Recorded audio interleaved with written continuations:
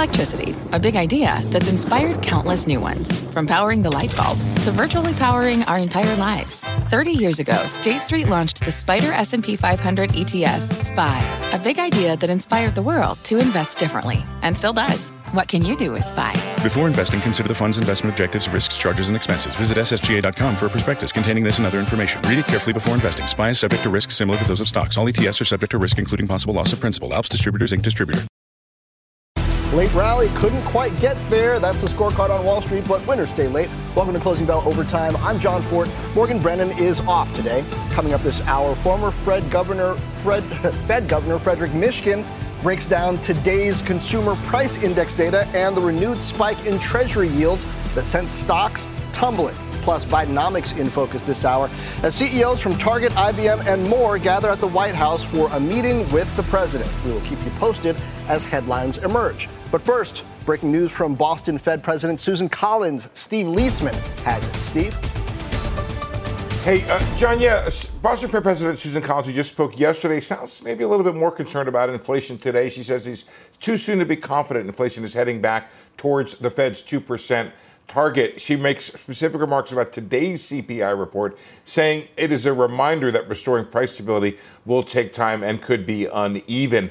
The current phase of policy, she says, requires patience. That repeats her comments from yesterday. And again, repeating, says we may be at or very near the peak of rates for this cycle. So still not definitively saying that the Fed is on hold, because she goes on to say she would not take further tightening off of the table. May need to stay higher for longer. That's been out there. But she adds, than the Fed's previous forecast, that is the one in September, suggested, I guess, raising questions about the two rate cuts the Fed has kind of built into its average forecast for next year. She says recent economic reports have been strong, including both labor and economic activity broadly, and some further rebalancing of the economy will be needed.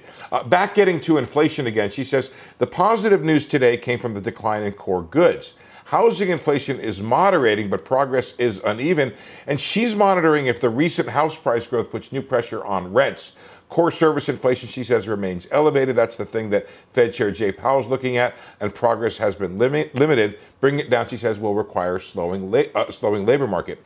On those rising yields, it does imply the tightening of financial conditions, which she said yesterday as well, and higher yields, if sustained, she says, could reduce the need for further rate hikes. So, John, hard to sort of give it a definitive, is this hawkish, is this dovish? It's a little bit more hawkish than yesterday, but broadly, she's still calling for patience and not necessarily signaling very clearly a rate hike in November. It seems like tucking the corners of the sheets here. I mean, now that the market sort of expects to hold steady at this next meeting, now that the market has digested that, maybe don't get too excited like it's going to stay here forever. I think that's right, John. I think that's a clever way to look at it. Think about, like, where is the market priced and how is the Fed official addressing the market here? Well, the market is not priced for a rate hike. That's for sure. I'm looking at these percentages. We're down below 10% for the month of November. We're at 35% for December. And it sounds like what she's saying is, I'm comfortable with that front end one, the lower 10%, maybe not going to hike in November, but maybe you want to think more about whether or not there may be one more hike left here. Okay. Our senior economics reporter, Steve Leisman, thank you. Now to the broader market. Yields jumping following a Treasury auction mid-session, putting pressure on stocks, utilities, materials, and real estate. Those sectors getting hit the hardest, while Walgreens topped the Dow on the back of earnings as big banks get ready to report tomorrow. Let's bring back in senior markets commentator Mike Santoli. Mike, is this the story of a poorly received Treasury auction? U.S. government needs money. Investors like, don't know if I want to give you any, so maybe you got to sweeten the deal and yields perhaps go up, and that's bad for stocks. Is that the story? That's the story this afternoon, John, but also really a few days this week. It's about the third not so great Treasury auction in terms of the reception, in terms of the yields that were demanded. And I think it shows that the market in general, as you were just talking about with Steve, it's not in a position where it feels it can relax just yet, both about the path fully of inflation getting under control and then, of course, of longer-term bond yields, which are moving not only on inflation concerns or Fed expectations, but that whole supply-demand picture, and maybe also just some, I guess, self-reinforcing psychology, people starting to think yields can go even higher than they believed before, and it's built in there. So the sensitivity today of that move up in longer-term yields, both the 30 and the 10-year, into that zone where we were starting to worry about it last week. That being said, things did not get out of control. We went down to like just about a 1% decline on the S&P 500, maybe a little more than that, and then it sort of in lockstep recovered through much of the afternoon. So it seems as if, you know, we've been dealing with these concerns for a while. We know that we have to be mindful of them, but we maybe have some calluses built up against them as well. Now, Mike, at the same time, we do have a war in the Middle East and a legislative branch here at home that can't seem to release the parking brake. Has the market just ignored that for the most part today?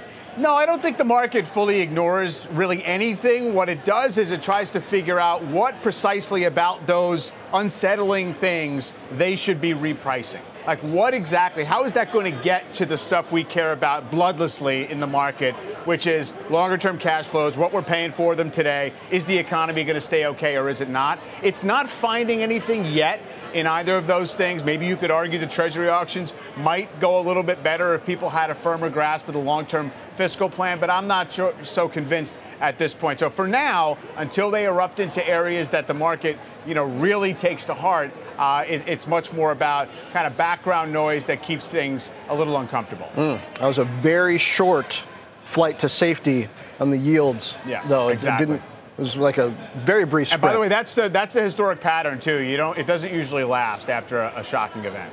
Okay, great context. Thanks, Mike. Now let's bring in our market panel. Joining us now, Vital Knowledge founder Adam Crisafulli and Main Street Research CIO James Demmert. Guys, welcome. James, you think we are actually about to get a new bull market led by AI, but lifting all sectors? That sounds great. How are we going to know if it's starting? Thanks, John. Good to see you. And yeah, that's correct. We do believe it's a new bull market starting, AI-led, but all other sectors to follow as opposed to last rally. And we see a perfect setup, a setup that you really didn't see at the bottom of the corrections we've had, you know, really for the last 18 months. Number one, you know, the Fed being done, and I can give you more information about that. CPI close enough, yes, not there yet, but we think close enough that stocks are going to start to discount it being where it needs to be. You know, then you've got some technical stuff, very oversold market with elevated VIX, which is what we saw back in March during the last correction. And valuation of equities, you know, basically looking forward with managed inflation, very attractive at these levels. Adam, are you convinced? I wouldn't go so far as to say you're on the brink of a brand new bull cycle. You know, I do think that in the very near term, this rally that kicked off last week can continue a bit further. I think Powell has a big speech next Thursday that's going to be very important. If he echoes the messaging that's been coming from some of his colleagues yesterday about how the higher yields are doing a lot of the work of the Fed, removing the need for one more rate hike, I think that will be received well. But I still think that there's an awful lot of monetary tightening that's still in the system. Each tick lower in the CPI is raising real yields in the economy. You still have aggressive balance sheet runoff taking place, and you still have the lagged effect of higher tightening that's really hasn't even hit the full market yet. There was an interesting Boston Fed report out today talking about how excess savings of companies, not consumers, but excess savings of companies have dwindled over the last couple of years, and now you're going to start to see companies really feel the effects of the recent hike in yield. So I'm a bull in the near term, but then I think that you're going to run into some headwinds again that will require some time to work off. Okay, James, some names you like: Booking Holdings, Hitachi, Alphabet. I'm particularly curious about Booking Holdings given the mixed news that we've been hearing on airlines lately. Booking has had a nice run over the past year, isn't too far off the highs. Why do you still like it? Yeah, it's about 10% off the highs, John. And we like it here because, again, you know, look at the company, 30% earnings growth, very fat margins. Yes, there's increase in airline costs, of course, relative to oil and energy. We do think those are short-term phenomena. I think investors get a little bit, as you see in a lot of parts of the market this week, get a little bit too sensitive about short-term moves in oil or how that affects airlines. We think that is not going to be the big story for Booking as we go into further into the fourth quarter and into certainly 2024. Okay. Yeah, I guess if you look at it, up 50% so far year to date, the 10% doesn't look that big on the chart. But Adam, when I look to sort of some sectors that were down today, within health, medical devices still struggling. What are you seeing there as far as what's driving it? And do you have any opinion on whether they're going to get a bounce? You've seen this, this GLP-1 wrecking ball, really work through not only healthcare but consumer staples as well, beverage and food-linked consumer staples and medical device stocks have just been And that's decimated. the weight loss drugs, which we affectionately call GLP-1s. Yeah. Yes, exactly. So the anti-obesity drugs is arguably a bigger investment theme this year than artificial intelligence as far as the effect it's having on the market. You had DaVita was crushed yesterday on this Novo Nordisk trial result on kidney failure. They came out this morning and said that they don't see any effect to their business, and the stock came for sale again. Pepsi results earlier in the week were decent. They raised guidance. They provided decent guidance for next year. The whole space continues to come for sale. So it's kind of a hard concern for these companies to rebut because it's going to take place over the next several years. It's not anything near term. And markets are just very concerned that this is a huge secular theme that's going to change huge portions of the economy, and it's a huge headwind for a lot of these names. A lot of these companies report earnings next week, so we'll get to hear an update. Abbott, J&J, you get Nestle sales and a few other companies in this space. So it'll be interesting to hear what they say. But again, you've had a couple of firms out this week already push back, and it hasn't really had any effect on how these names are trading. Yeah, artificial intelligence and artificial diets, both big. Adam Crisafulli, James Demmert, thanks to you both. Now let's get back to Mike Santoli with a look at how the average stock has performed since the S&P's market bottom last year. Mike? Yeah, John, not well on a relative basis. The equal-weighted S&P is up, let's say, 10-ish% from a year ago today when the S&P bottomed. S&P itself up more than 20%. So that's a pretty wide gap. This chart comparing those two things goes back 4 years just to see how this relationship has evolved. So obviously goes to before the onset of COVID. And during 2020, during the pandemic, we know it was a very uneven market, a lot of outperformance by those stay-at-home digital leaders. And you saw that gap really open up. S&P 500 way outperforming the equal weight. And what happened after that? Well, you had some catch-up. The economy reopened.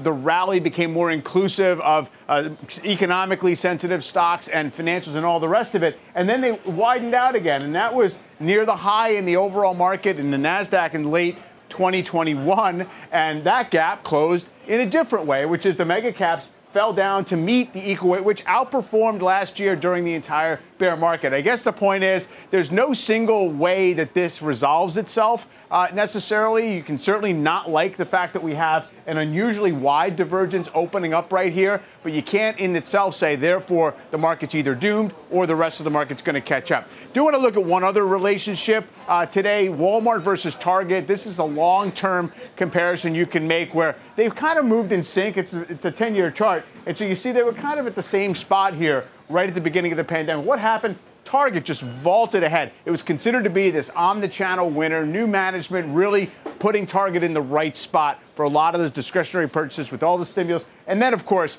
just completely unwound all those gains, all the concerns with the boycott, as well as things like shrink. And Walmart gets a safety premium because of all the grocery, and it's a good operator. But now, Walmart right here is at about 23 times earnings. Target today, 12, 13 times forward earnings. B of A upgrading the stock today. It did get a little bit of traction. Target stock up a little bit, but they think there's perhaps more catch-up to be done here, John. Certainly a story of bigger does better in both of those charts. Back to the first one, what to make of the fact that in the early part, mega caps were outperforming because they were running higher. And then in the latter part, maybe they're outperforming because the others are falling faster. Yeah, no, that's a good point. It seems as if right now they've been cast not as, these great, exciting growth stories that people want to own a piece of as much as they're considered defensive, great balance sheets. They can handle higher interest rates because they don't have a lot of debt. And there's sort of places to hide as opposed to, as I said before, it was all about the digital transformation and people thinking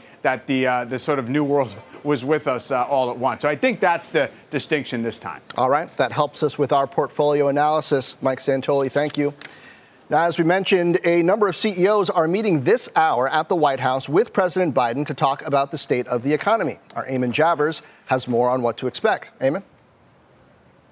Hey, John, we're out here on 17th Street, just outside the White House. We are keeping our eyes out for any CEOs who are arriving for this meeting.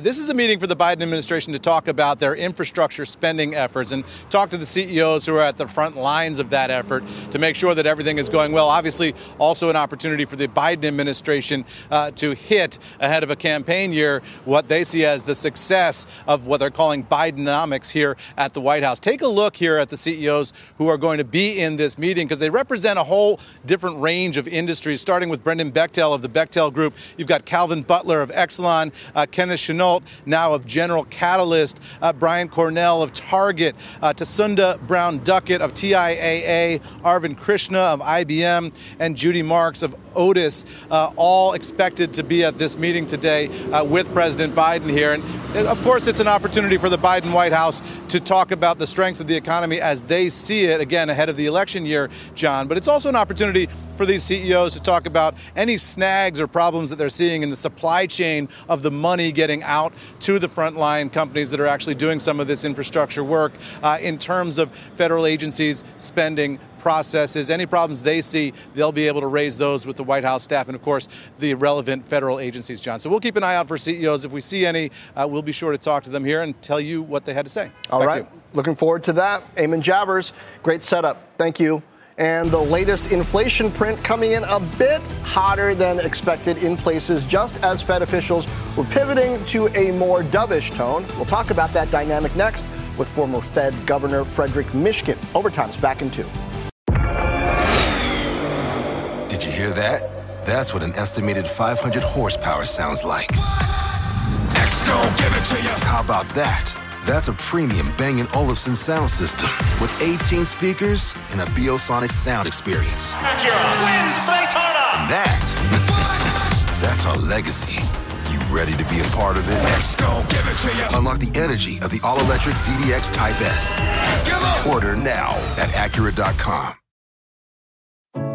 What does it mean to be rich? Is it having more stories to share or time to give? Is it being able to keep your loved ones close or travel somewhere far away? At Edward Jones, we believe the key to being rich is knowing what counts. Your dedicated financial advisor will take a comprehensive approach to your financial strategy to help support what truly matters to you. EdwardJones.com/findyourrich. Edward Jones, member SIPC. Welcome back. This morning's September CPI report could be putting the Fed's next decision in limbo. The overall print coming in hotter than expected as shelter prices rose, though the core number matched estimates. And moments ago, Boston Fed President Susan Collins said today's CPI report is a reminder that restoring price stability will take time. Joining us now is former Fed Governor Frederic Mishkin. Frederic, welcome. What do you make of this CPI report? The market seems to still expect we're not getting a hike immediately. Well, I think that's probably right, that we have some conflicting things coming in. The Fed still has not been successful in terms of achieving their objective, and that's really a big concern for them. However, the markets have finally recognized that the Fed is actually serious about controlling inflation, and they're going to keep rates high for a long time. I think that's a good thing. And the result is that long-term bond rates have gone up, and that's a tightening in financial conditions.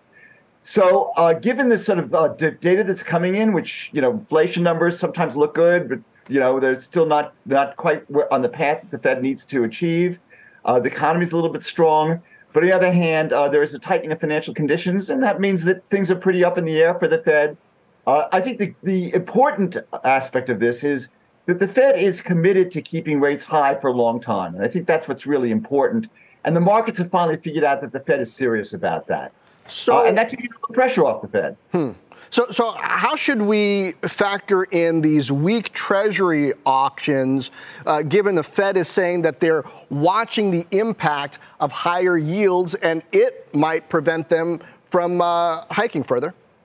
Well, I think the issue here is that when the markets finally recognize that the Fed is going to do it keep rates high for a long time, that's reflected in long-term interest rates. And that's what we're seeing now. There are also some other issues in terms of actually this sort of turmoil in our government doesn't really help. Government shutdowns, the inability to get our fiscal situation in order.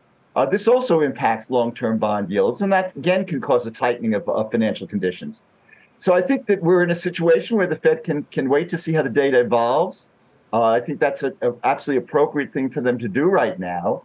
And we'll have to see what happens. That the Fed's on the right track. They successfully have gotten the markets to understand that they're serious, and I think that's a very good thing. So I'll ask you this. So war in the Middle East now, a legislative branch that's not functioning. What are the signs, if there are going to be signs, that the economy, the market is being affected by that? Well, look, there are crazy things going on all over the world, and even crazier things going on in terms of our politics in the U.S. And this doesn't help. It creates a lot of uncertainty. I think that's actually an issue that it could affect the economy at some point, and the Fed is well aware of that. Uncertainty and policies which are not that effective do make people concerned, and in fact, they may cut back on spending and so forth. So the Fed has to wait and see on this, and we'll have to see how things actually play out in this regard. Clearly, the world is not in a great state right now, and that's not a good thing for the economy. So energy prices, discretionary spending, are those the areas where you would look?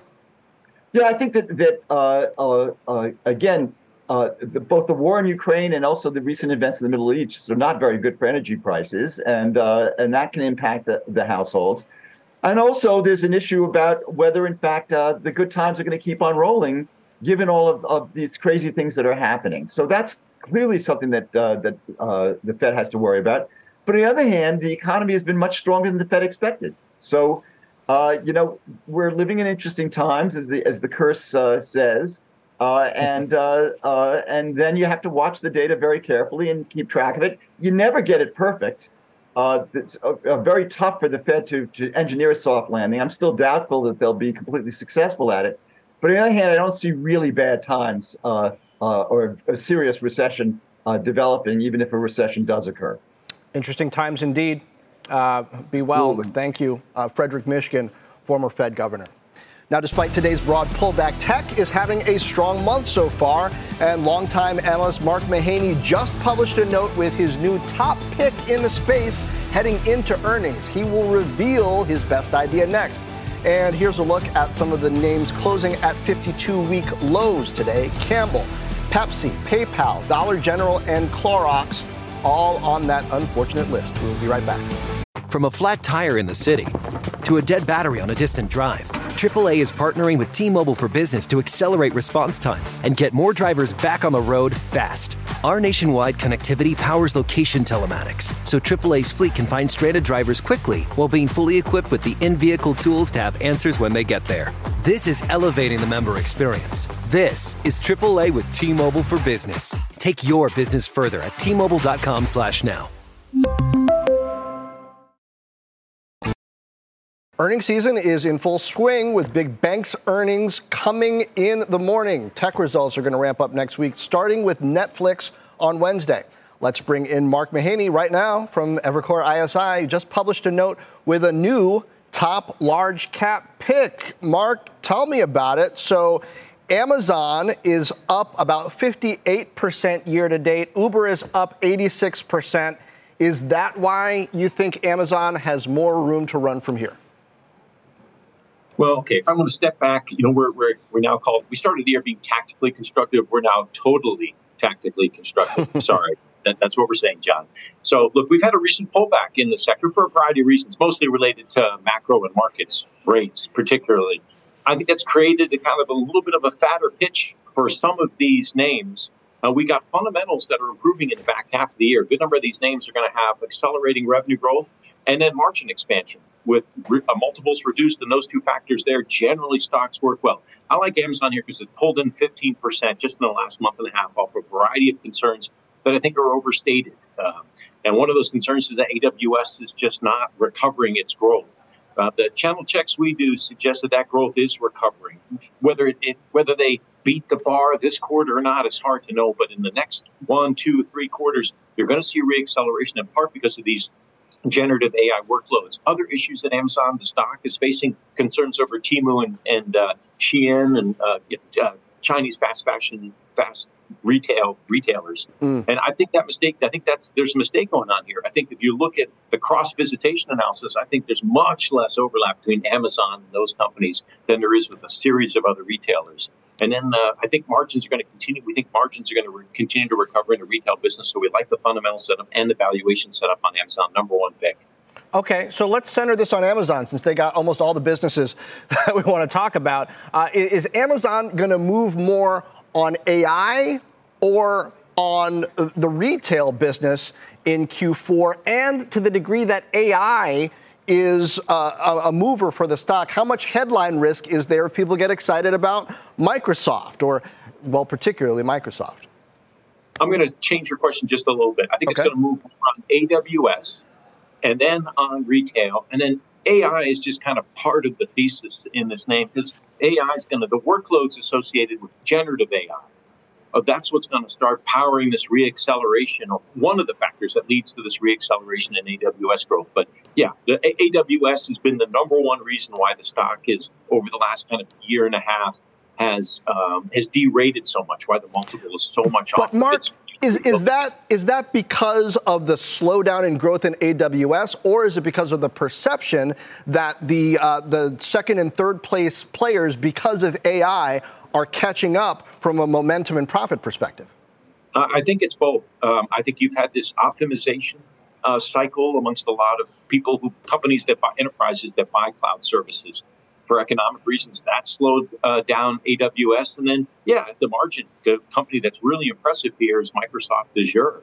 And I think they caught the beat, or they took a step ahead. They got a little bit ahead of the curve versus AWS. I think AWS is still well positioned. I think this Anthropic investment that they did recently was a super savvy, smart move. I think AWS can fully participate in a reacceleration. So I guess that's really the pitch. And you give them enough time, I think they can kind of steal back and get back to that leading AI position that Microsoft currently has. Now, Mark, one name that you have liked that has also had a decent pullback over the last few months, but that I don't see on your list of top picks is Netflix. Reports next week. How do you feel about it? I'm a little more nervous on Netflix right here. This strike that is not ending has two impacts on Netflix. First is that it increases the chance of a content hole. So, those shows that they wanted to pull out, push out in Q4 and in Q1, they probably can't. It gets delayed. The second thing is, I think it delays the timing in which Netflix can pull its next price increase, what they call widen the price range. It's a nice euphemism for increasing prices, but that pushes that off probably until the back half of next year. So in the meantime, you have a little bit of an air pocket on Netflix. I think that's why the stock is pulled back, probably for good reasons. I'd probably want to wait until after the print before becoming a real buyer in Netflix. All right, we'll get that print right here on Overtime next week. Mark Mahaney, thank you. Thanks, John. Time now for a CNBC News update with Bertha Coombs. Bertha? Hey, John. Secretary of State Antony Blinken says there is no direct evidence that Iran was involved in Hamas's attack on Israel last week, at least not yet. But he noted in an interview with NBC's Lester Holt today that Iran has long supported Hamas, and the terrorist network wouldn't be what it is without that support. You can see more of Lester's interview with Secretary Blinken tonight on NBC Nightly News. And more top American officials are heading to Israel. A senior defense official, said Defense Secretary Lloyd Austin is planning to travel to Israel tomorrow. He's expected to meet with the Prime Minister, Benjamin Netanyahu, Israel's Prime Minister of Defense, and the Israeli War Cabinet to discuss additional resources and support for Israel. And the White House said today it will release a supplemental funding request to Congress next week. Sources tell NBC News the Biden administration is planning to link money together for Israel, Ukraine, Taiwan, and the U.S. southern border. Although several Republicans have said they would not support tying Israel aid to Ukraine. John? All right, Bertha, thank you. After the break, a lack of confidence. CEOs are still feeling bearish about the economy, even as recession fears wane. And there's one factor that could be weighing on that sentiment. We will explain next. And don't forget, you can catch us on the go by following the Closing Bell Overtime podcast on your favorite podcast app. We'll be right back. Welcome back to Overtime. Check out shares of Birkenstock under pressure again today following its IPO yesterday. Investors doing some soul searching after seeing the stock plunge more than 18% since its debut.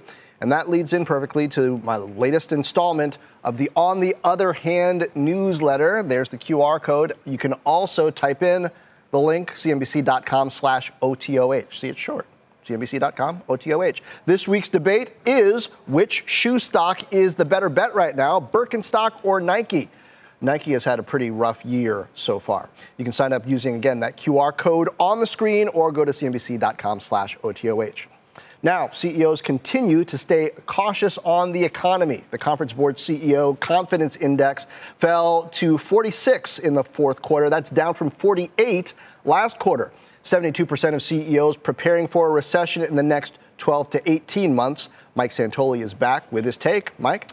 Yeah, so these levels of CEO confidence, John, really are associated with pretty rough economic times. If you look at how this compares in these shaded areas, that's recessions, right? So basically, if you trace it over here, that's usually when things seem pretty bad. What's interesting about the current survey is they're not really saying that the conditions are worrisome at the moment. It's all about the forward-looking expectations. Now, you mentioned that the pretty solid majority of CEOs are on some level preparing for a recession, but 28% are now saying they don't anticipate a recession in the next 12 to 18 months.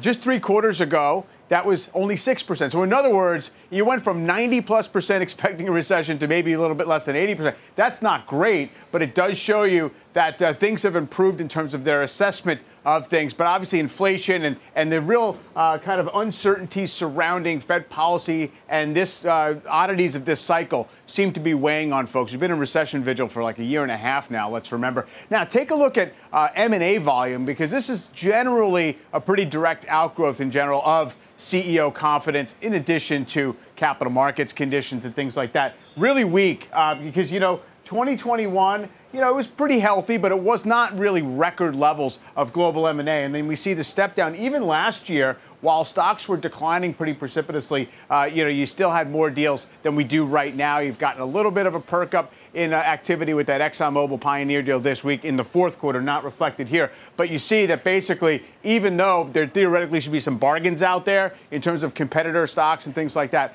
not a lot of activity. So, Mike, traditionally, which matters more, that low mark in CEO confidence or the momentum upward in CEOs who don't expect a recession? I would think it's the CEO confidence that continues to weigh, especially on their decisions about where to spend their money, whether to merge or acquire things, whether to invest heavily in capital spending, things like that. I do think that usually modulates much more with how they're feeling about the outlook. But that outlook does tend to adjust. If we get some kind of reassurance that a soft economic landing is with us for a while, you'll probably see those moods brighten a bit. And maybe that's where this unfortunate war and Congress also come in. We'll see how that news continues to develop. Mike, thank you. Meanwhile, Dollar General getting a big spike after hours. Pippa Stevens has the detail. Pippa, what's going on? Hey, John. Well, so Dollar General said that current board member and former CEO Todd Vassos has been reappointed as CEO. He's taking over from Jeff Owen, who left the company and resigned from the board effective today. Todd Vassos was formerly CEO at Dollar General from June 2015 through November 2022. The company said in a statement that the board determined a change in leadership was necessary to, quote, restore stability and confidence in the company moving forward. Dollar General did also narrow its earnings outlook, though shares up 8%. John? Yeah, after hours, investors generally happy with that. Pippa, thanks. HashiCorp making changes to its core product in order to perhaps head off a community revolt. The company's CEO discusses what's at stake when Overtime returns. Welcome back to Overtime. HashiCorp falling today, down about 4.5%. The company, meanwhile, unveiling new AI features in its core cloud platform to make it easier for developers to manage their infrastructure, among other things. Joining us now is the CEO, Dave McJannet. Dave, good to see you. Since the last time we had you live on Overtime, there's been this bit of a community revolt over Terraform.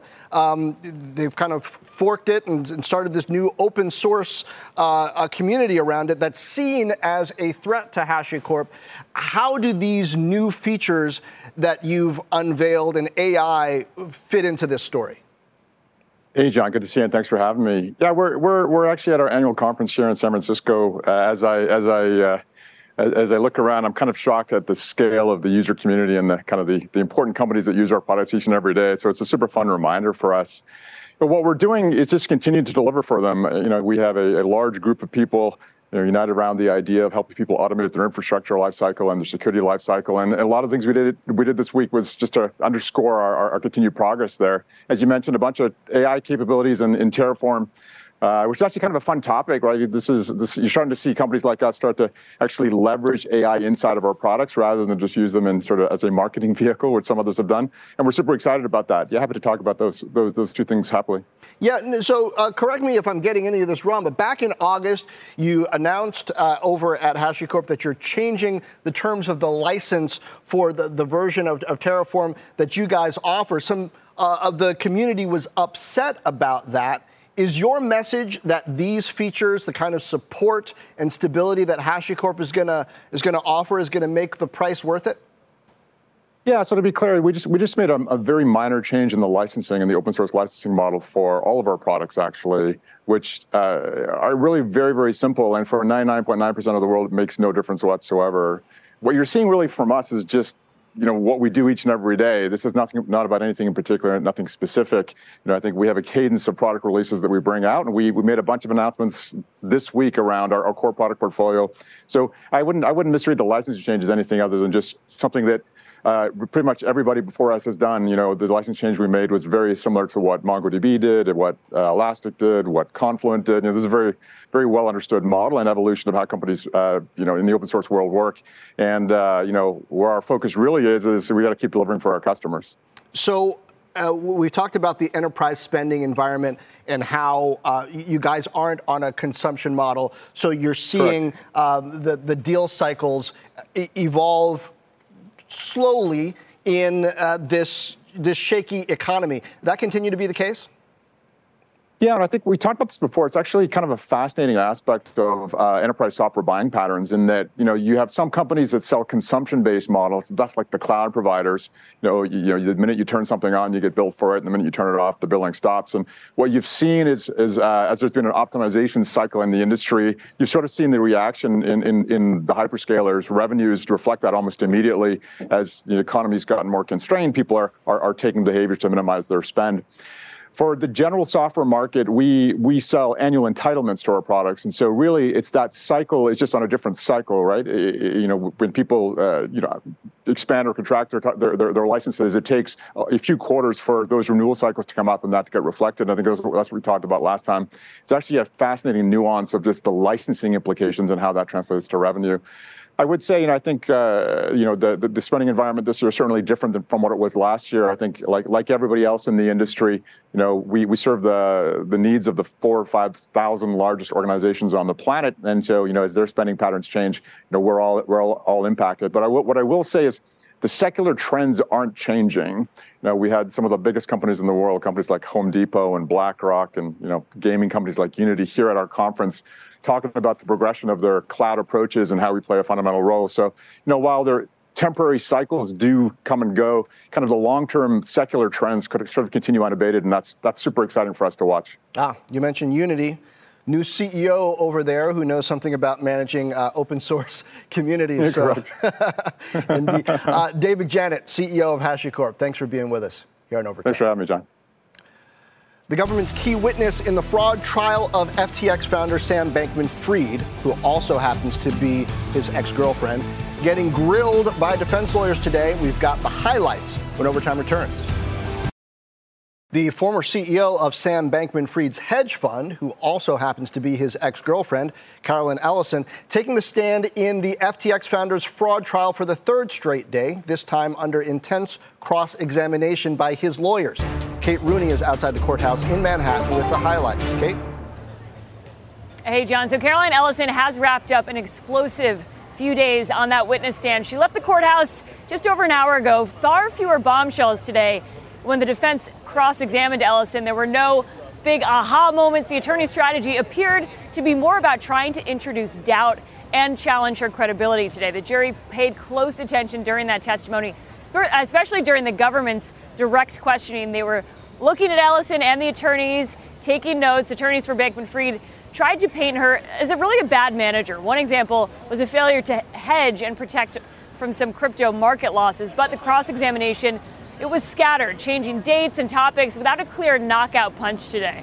In her more fiery testimony yesterday, Ellison said that after the two crypto companies filed for bankruptcy, she felt a, quote, sense of relief that I didn't have to lie anymore, and that she said she'd been living in a constant state of dread. There was some awkward tension in the room, in that courtroom between these two. Ellison said she hadn't seen or spoken to Bankman-Fried since those companies collapsed last November. They avoided eye contact completely.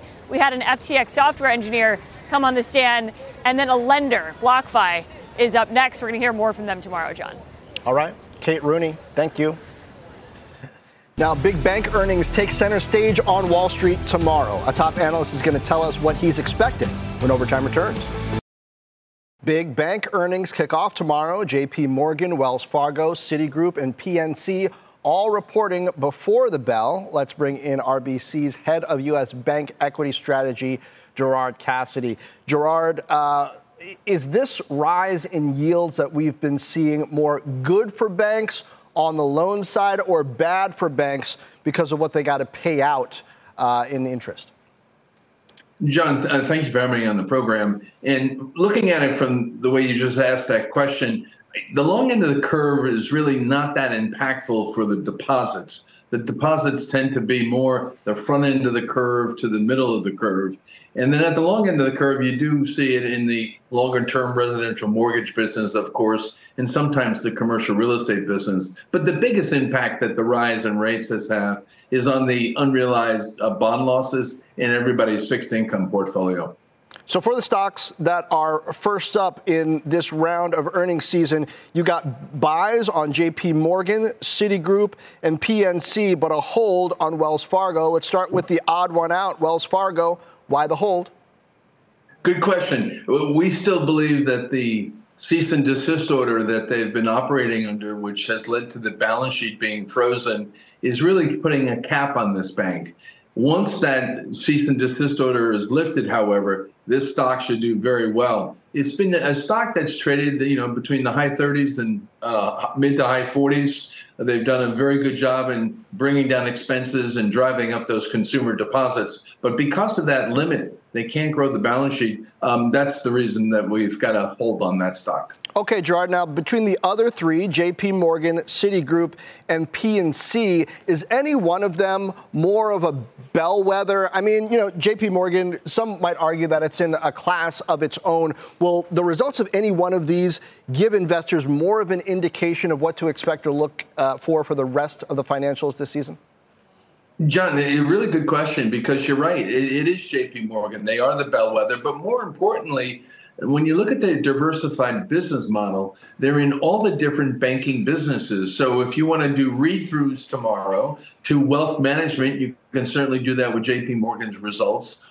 Or the payments business, you can do that also with JP Morgan. Of course, consumer lending, consumer deposits. And then, of course, the big one of all is investment banking as well as corporate lending. So that's why it's so important to see their results tomorrow, because it will tell us what's likely to happen in all those different areas throughout the bank's reporting season, which, again, kicks off, as you said, tomorrow. The KRE, the regional banking ETF, is still in detention, right? It's around $41. Is that going to change after we get some of these reports this season, or no?